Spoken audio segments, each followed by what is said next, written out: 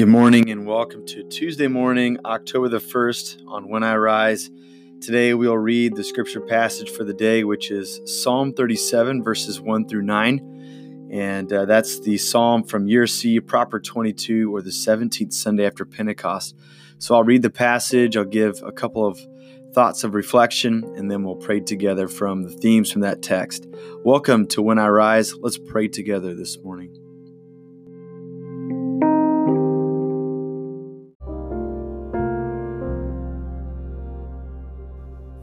Psalm 37, verses 1 through 9. Do not fret because of those who are evil, or be envious of those who do wrong. For they are like the grass that will soon wither, like green plants they will soon die away. Trust in the Lord and do good. Dwell in the land and enjoy safe pasture. Take delight in the Lord, and He will give you the desires of your heart. Commit your way to the Lord. Trust in Him, and He will do this. He will make your righteous reward shine like the dawn, your vindication like the noonday sun. Be still before the Lord and wait patiently for Him. Do not fret when people succeed in their ways, when they carry out their wicked schemes. Refrain from anger and turn from wrath. Do not fret, it leads only to evil. For those who are evil will be destroyed, but those who hope in the Lord will inherit the land. This is the word of God.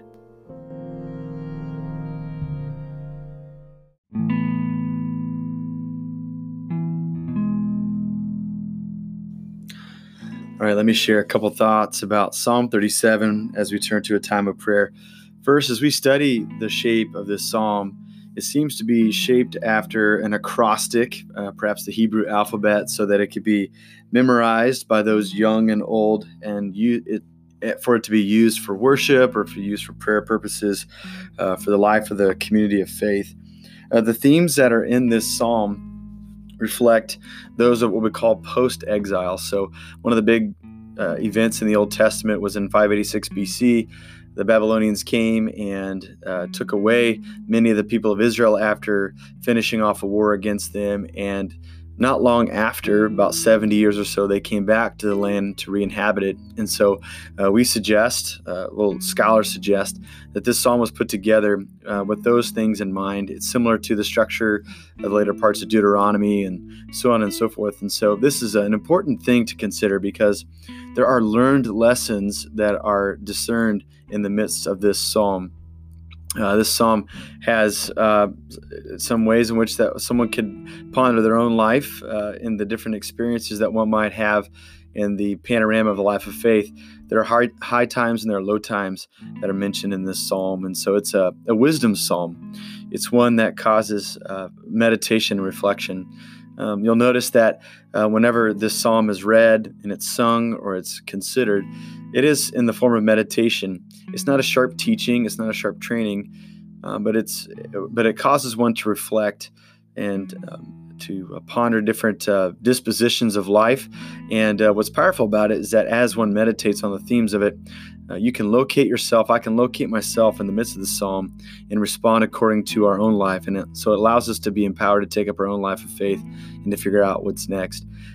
Perhaps the major theme in the first 9 verses, the ones that we read this morning, was that it encourages not to fret or to stir with anger. And so it seeks to train us. Whenever a mishap happens to us, we should respond with faithfulness instead of respond with anger and retaliation. And this psalm promises that good things will come to those who are patient and who are righteous, and that destruction will come upon those who fret and who act out in anger. So the main theme of it is to show restraint. And there's a lot of time left on the clock for God and His faithfulness to come to our aid in response in the midst of even an uncertain or a painful time. And so I think that might be a word for some of us today. Something has happened to us. Somebody has said something about us. Our reputation has been damaged by perhaps gossip, or maybe we're in a dispute. And because of that, we want to retaliate. We want to get somebody back for something that they've done.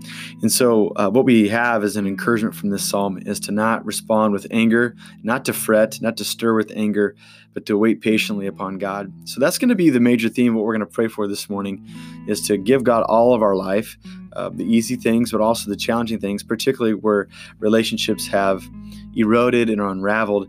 And we're going to choose today, with God's strength, to allow his patience to work it out so that we don't have to take matters into our own hands. So with that in mind, we turn to a time of prayer this morning.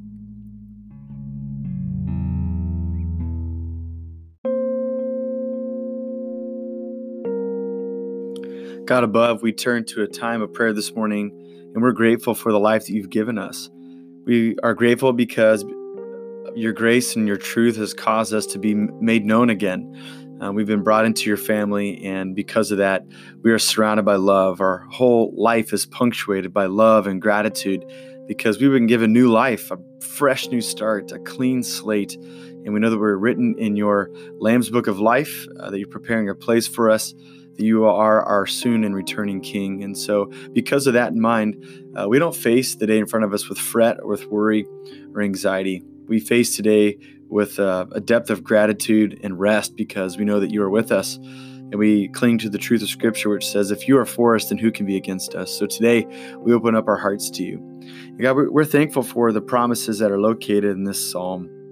That as a songwriter had meditated on a panorama of experiences in life, this person has come to a conclusion that when something happens to us, that we don't need to retaliate, that we don't need to respond with anger, that we can wait patiently upon your help. And so, God, today, there might be a situation in our lives where things have been unraveling in a relationship, or somebody has misspoken about us, or someone has done something deliberately to impede our progress forward, or someone has used a word of gossip to cause one of our friends to turn against us, or perhaps there's been a word spoken about us which causes us to have anxiety in a workplace or in a family system or in a relationship or a friendship. God, we in our deep within, we are in turmoil because we'd like to respond back. We'd like to defend ourselves. We'd like to retaliate. We'd like to get even with them because of that which they've pointed towards us. But we choose the path of faithfulness today. And we consider faithful because it's the path of Jesus. We're reminded that when Jesus suffered on his way to the cross, and when he was accused when he was on the cross, he did not retaliate. He did not respond in anger, but he trusted in you who judges justly. And so that is our hope today, that you give us the courage, that you give us the grace as we seek to follow the way of Jesus, to put our trust in you. That if there's any vengeance or revenge, it's yours and yours alone, God. But we can love, we can respond with grace, we can be people of gratitude, and we can cling to your promises. So that's what we ask for this morning, God. We ask for your help. Allow us to have the right words to say, to have a positive and a calm demeanor in uncertain and anxious moments. Allow us to be a fountain of grace instead of a fountain of anger. Allow us to be those who speak healing words instead of divisive words. Allow us to be people of peace. We hear the command of Scripture this morning, which says that we must make every effort to live in peace with all people. And so, God, we ask that you give us help today because we don't have the strength to do so. But we know that with you, all things are possible. So make it possible today to be a person of peace, to be a person who mends instead of tears apart, to be one who testifies of Jesus Christ and his great love and his compassion for all people. So we ask, God, that you make us gracious and compassionate as you are gracious and compassionate. So God, be our guide today. Be our help. Save us once again. I ask all these things in Jesus' name. Amen.